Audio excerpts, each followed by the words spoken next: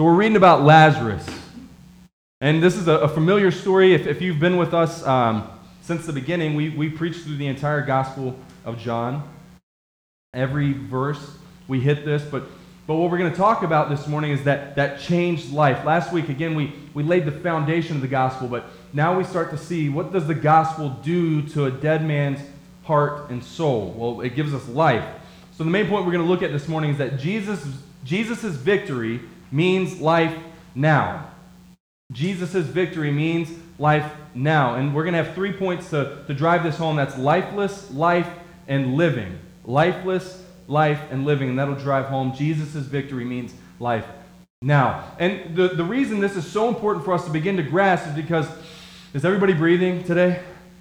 Hopefully we don't get a no, because that would be a problem, but we've got a medic here. I'm sure we'll be able to help you. I got to identify where he is. Jeremy, yeah, there he is, trying to duck down. We need you, man. Like, if something goes, like, sideways, you're there, okay? Otherwise, we're all just going to be like, or maybe there's someone else here that, like, can do something, but anyways, glad to have you here. But we're all breathing, right? We're all breathing. Some of us are breathing spiritual breath because we've surrendered our life to Jesus, meaning we've been born again, right? We've been saved by the good news of Jesus. And if you're breathing into your spiritual lungs, right, which were once dead apart from Jesus Christ, then you need to use that breath, you need to use that new life, since you've been born again, to go and to do the will of the Father, to go and to do the work of ministry that we've been given life to go and to do, which would be glorifying to God. So Jesus' victory means life now. Jesus' victory does not mean life later. Jesus' victory does not mean we get to start our new life at the end of this one. It means we get to see it in its fullness at the end of this one, but we get to experience it and enjoy it and be it now. It means we get to overcome our sin now. We talked last week about being freed from the bondage of our sin, but little do we know, because we don't like to go to the next verse, myself included, is that in Romans, when it says we're free from sin, we're no longer bound to sin, it says that we're bound to God. We're in bondage to God, meaning He has freed us from this to bring us over here and to be His. To do His will, to do what He has called us to do exactly what we were created to do and to be before the fall. First point, lifeless. Lifeless. We look here in John chapter 11, and we see this lifelessness. We see this lifelessness within our own selves before we knew Jesus. We see a little bit of it even after we know Jesus, because we still experience some of our sinful, depraved nature. But it's this waging war, right? That we're trying to fight off the desires of our flesh and to walk in the Spirit. But we see this story of Lazarus is very much connected to us and the experience that we have when Jesus saves us, when He calls us, right? That we were dead. So we see this physical resurrection of Lazarus, but it's very much applicable to us today if you are indeed born again, a believer in the good news of Jesus Christ.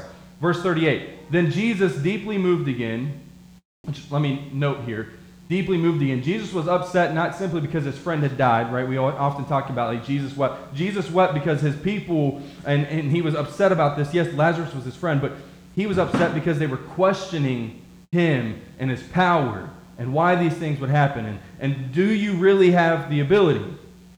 Then Jesus, deeply moved again, verse 38, came to the tomb. It was a cave, and a stone lay against it. Jesus said, take away the stone. Martha, the sister of the dead man, said to him, Lord, by this time there will be an odor, for he has been dead 4 days, lifeless. Like, we know this, right? We know this from experience. I've seen some funerals get pushed back like an entire week, and you're like even me, I'm like, I don't know if I want to go, like, Mom, like, we should get Nana there, like, as soon as possible, right? Because things are going to happen. And obviously it's not the same today as it was back then, because we've got people to do their job, take care of things. But for them, it was understood through the Old Testament and even Jewish customs that after 3 days, the body became corrupt. You wouldn't be able to recognize a person. So it notes here, Martha does, it's been 4 days he's been dead. 4 days. His body has experienced corruption. He's not just lifeless, he's he's literally useless and degrading, right? He's decaying.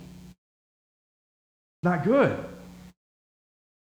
She says he's been dead. Like, just, there's no way we should open up this tomb. We're going to smell it. We're going to see it.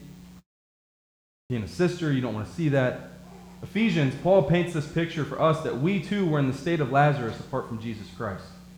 Ephesians 2, verse 1, and you were dead in the trespasses and sins in which you once walked, following the course of the world, following the prince of the power of the air, the spirit that is now at work in the sons of disobedience, among whom we all once lived in the passions of our flesh, carrying out the desires of the body and the mind, and were like, by nature, children of wrath, like the rest of mankind. So he's speaking to saved people, born again people, people who have surrendered their life to Jesus. We say saved, born again, regenerated, right?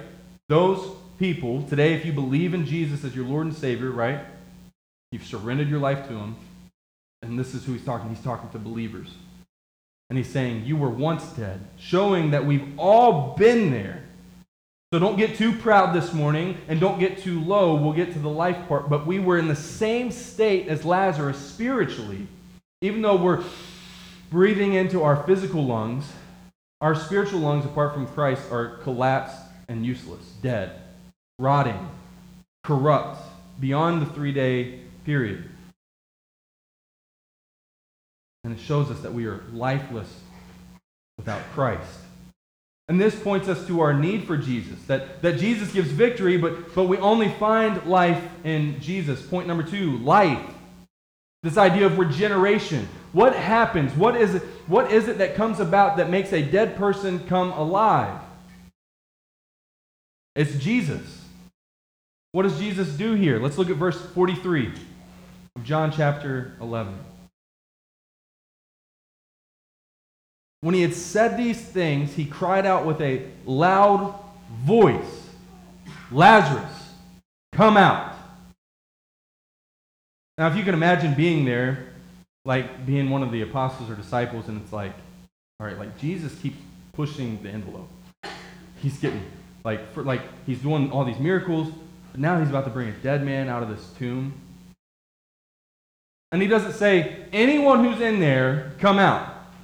If you happen to hear my voice, come out. He directs it. He effectually calls his brother Lazarus out of the grave. He says, Lazarus, come out. He takes what was corrupt according to custom, according to the Old Testament, corrupt, useless, dead, no hope, and he gives him life. He calls him out. And what's it say? He says, Lazarus, come out. The man who died came out. His hands and feet bound with linen strips, and his face wrapped with a cloth. Reviving what was dead and broken and useless with no hope. It's not just Lazarus, it's every bit of humankind. Mankind, apart from Jesus, dead, in need. Any car people here? Like, you like working on cars? Like, you're not like the Cars TV show, right? The kids are out of here for the most part, right? Like, Cars, okay, just Matt Atzma, is that it? No one else? No. You got to teach us something, man. I don't know what's going to happen when the apocalypse comes and none of us can work on cars. You're going to have a job. Gary can start bartering some food for you for some work on his cars. So, car people are interesting to me. No offense, Matt. Because you spend so much time, you look at like a broken project, and I've been looking at some different projects, and I'm like, I feel like I would rather just get something new. But the beauty in a mechanic, especially a car mechanic, is they'll take this old car and they begin to call it a project. And you know it gets serious when you call a car a project, because a car is a car to me, right? It's not a project. But you start calling a car a project. But I love the joy that a mechanic finds when he finally, after all the work that he's done, is taking this useless piece of junk car, usually an old Volkswagen, and you crank up that bug and it like kicks on and it's like, woo, that's sweet, right? the joy in taking something that was broken and useless, probably in a junkyard, and you take it and you revive it, and though it has the same frame, every bit of the inside has been made new, and it doesn't run the same. And there's this story about this guy, too, that really paints this picture for us. He was well overweight, and he didn't live a healthy lifestyle, did whatever he wanted, and he needed a heart transplant. He's like on his last limb. And he gets this heart transplant. And he finds out that the guy that gave him his heart transplant, that he unfortunately lost his life, but was able to give up his heart through donation, right? Organ donation. And we see from that story, this man found out that this guy lived a healthy, active lifestyle. And he said, I can't keep doing what I've been doing. This man's heart lives inside of me. Something has to change. So he went on and since then has lost a ton of weight, has devoted his life to healthy living, and now runs marathons, and he does it in the name of this guy who left his heart behind. Church, if we understand the life that we've been given in Jesus, that we were lifeless apart from him, we too, being born again, will go and live like him who's given us his Spirit. You see, Jesus' victory means life now. Jesus didn't say, you'll go on to do greater things than the things I've done because we're going to sit here and be quiet and frozen within the church. We are the church to go out to live life on mission because we've been born again. Because we were dead and have been given life, we go and live like it. We go and use these new lungs filled with breath and joy because of the Lord who saved us from our depraved mind and flesh. And we praise his name through active obedience because we've been born again, because we've been saved, because we've been regenerated. We have to begin to grasp this. We have to begin to understand this truth within the gospel, is that if indeed we've been saved, we ought to live like it now, not later. The best is yet to come, church, but that saying never said that there aren't good things here. Never said that we will be sinless, right? After this life, when we receive our glorified bodies, we'll go and dwell and commune with the Lord for all of eternity. But it did not mean that we have to give into our sin now. It did not mean that we did not have the power to overcome it now. We don't. But the Spirit that has been sent to dwell inside of you sure does have the power. Sure does have the wisdom that we need. The whole "you have not because you ask not" is not applied to I wish I got that Christmas bonus. I guess I should ask and then I'll receive. But it does very much apply to spiritual wisdom and guidance and power to overcome the things that seem to bind us in shackles and chains. But when we understand the gospel, we realize we're free from that to live for Jesus. Because of Jesus' victory, we live now. It doesn't just start after we breathe our last breath in these physical broken lungs. We are to praise his name. We are to do good works according to his will and his word for our good and for his glory. When we receive that life, when we've been born again, we will move on to a healthy way of living. We'll go out and live. Point number 3, living. Lazarus was to go and live now. He doesn't say, all right, Lazarus, I made my point. Get back in there, man.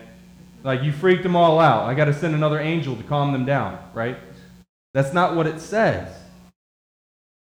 In verse 44, the man who had died came out, his hands and feet bound with linen strips and his face wrapped with a cloth. He's not done. Jesus said to them, unbind him and let him go. It was the people's job to make him clean, get him, release him, let him go. He's alive. I made him alive. And the good news that we see in Ephesians, that when we see this regeneration, is that we go on to live according to God's word and his will. Ephesians 2, verses 4 through 7. But God, being rich in mercy, because of the great love with which he loved us, even when we were dead in our trespasses, lifeless, made us alive together with Christ. By grace you have been saved, and raised us up with him and seated us with him in the heavenly places in Christ Jesus, so that in the coming ages he might show the immeasurable riches of his grace and kindness toward us in Christ Jesus. To go live now. to go and to do now because you've been born again. You see, spiritually, we don't see it. We take the things that we can't see and just think like, it's hard to understand. I don't see it. God's not like hovering over my shoulder, even though he's dwelling inside of you if you're a believer. And we neglect it. Church, you're not alone. Me too. Because we don't see it. Because we're not hearing the ringing in our ear, but probably feeling the conviction in our heart. We just neglect it. But we are to go and to live and do according to his word. None of us would be in Akron, Ohio, fall dead and have Brother Jeremy come and revive us, literally bring us back to life and be like, man, I cannot wait to do that again. That was heck of a time. We're probably going to be I'm going to avoid whatever caused that. I'm going to run from it. I'm going to go and change some habits. I'm probably just not going to go around that part. I'm just going to change some things. I don't want to experience that again. And if you do, you're one of those people that's on the Red Bull channel. Just getting as close as you can to death, and that's cool for you. But for us, if we understand that Jesus took our dead soul and made it alive, being born again, regenerated, renewed, made alive. We talk about all these things, neglecting the fact that without Jesus, that would have never happened. Paints this picture of us being dead, but now made alive. How beautiful. How great. And because we're born again, Paul gives us clear instructions in Galatians 5:16. We can overcome our sin, but how? Walk by the Spirit, and you will not gratify the desires of the flesh. Don't want to do the desires of our flesh? Walk by the Spirit. John Owen says this. He says, do not seek to empty your cup as a way to avoid sin, but rather seek to fill it up with the Spirit of life so there is no longer room for sin. See, a lot of us, we just like to clean out the closet and get rid of the baggage while leaving the entire room empty and ready to be filled with temptation, sin, whatever it might be, whatever your crutch is. And then saying I can't do anything. I've got this problem and I'm not going to be able to take care of it. Kick the crutch out with the Spirit of God and say, I'm going to overcome it because he gave me his Spirit to be able to do so. We can overcome it. Don't be deceived this morning or by the world, church. You can and you will overcome your sin. Because you have been born again and you've been given the Spirit of God to dwell inside of you, to guide you. Jesus calls him our helper. I'm always looking for a helper. Literally don't like doing things alone. Helper for anything. I had Matt Atzma come and help me with the trim, and I'm pretty sure I could have YouTubed it, but I also want it to look good, and I don't want to do it alone. And he came and he just stood there and told me what to do, and I'm all right, whatever. I'm not doing it alone. Can't do it alone sometimes, right? It just might hurt myself, right? I don't know how to use a hammer. Is what I'm getting at. So I need help with tools and stuff. But we don't and we're not created to do things alone. So church, begin to confess your sins to one another. In our groups, find the people. If you don't want to be vulnerable within a group setting of 10, find the individual that you can grow with and you can share things with. That if you're a guy, please make it a guy. If you're a girl, please make it a girl. It's not get personal, deep, and intimate with the opposite sex unless you're dating, right? You're okay, I'm dating, and we're getting to know one another, we're confessing. Please don't do that. Find a guy, guys, and start to talk and to communicate. Look, we all like to be the goat. We all like to be the alpha male. But it's okay to calm down a little bit every now and then and be brother, I need help. This life's tough. I know I'm born again, and I know that I can overcome it, but I need help. We need to stop just picturing that this idea of sanctification and being made into the likeness of God will begin to take place at the end of this life, when it's going to happen here and now. Because of Jesus' victory, church, life starts now. Because you've been born again, and as we consider these things, we approach the Lord's table, remembering what he's done. That's why everything is built on the gospel. Everything is changed because of the gospel. Everything we do is reflective of the gospel. whether or not we realize it. Our lack of faith is reflective of the gospel in a poor way. When we go out and we live according to our own way, it reflects the gospel in a poor way. It hurts our witness. It doesn't stop what God will do in that person's life, but it does very much show them whether or not we trust God. So as we approach the table, we remember what Jesus did for us, taking our dead souls and making it alive, making us born again, regenerating our hearts. And we're going to take communion this morning, and I want to mention this as we always do. This is a sacred time at the Lord's table, and it's for believers. If you're here, it's your first time, but you know that you're a believer, we encourage you, come take it. If you're not a believer, just withhold. Come talk to one of the pastors here this morning. We'd love to talk to you about a relationship with Jesus. But if you're not a believer, you should refrain from partaking until you come to faith in Jesus, and then joyfully partake along with the body of Christ. We encourage those of you who are believers to examine your hearts so that you can partake in a worthy manner.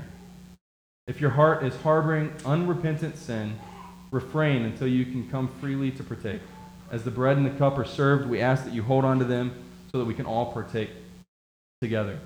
Nelson, band, whoever was going to come up, you can go ahead and come back up. Didn't know you were sitting in the back. I should have given you like a 5-minute warning.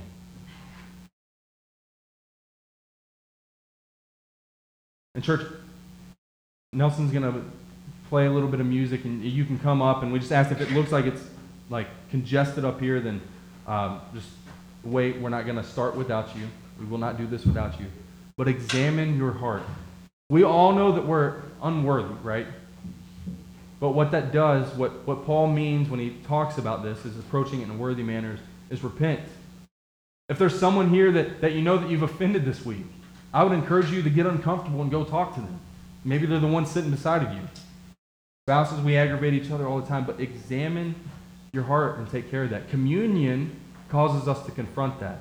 As we remember what Jesus did for us, we have to confront our own sin. We have to confront our own flesh.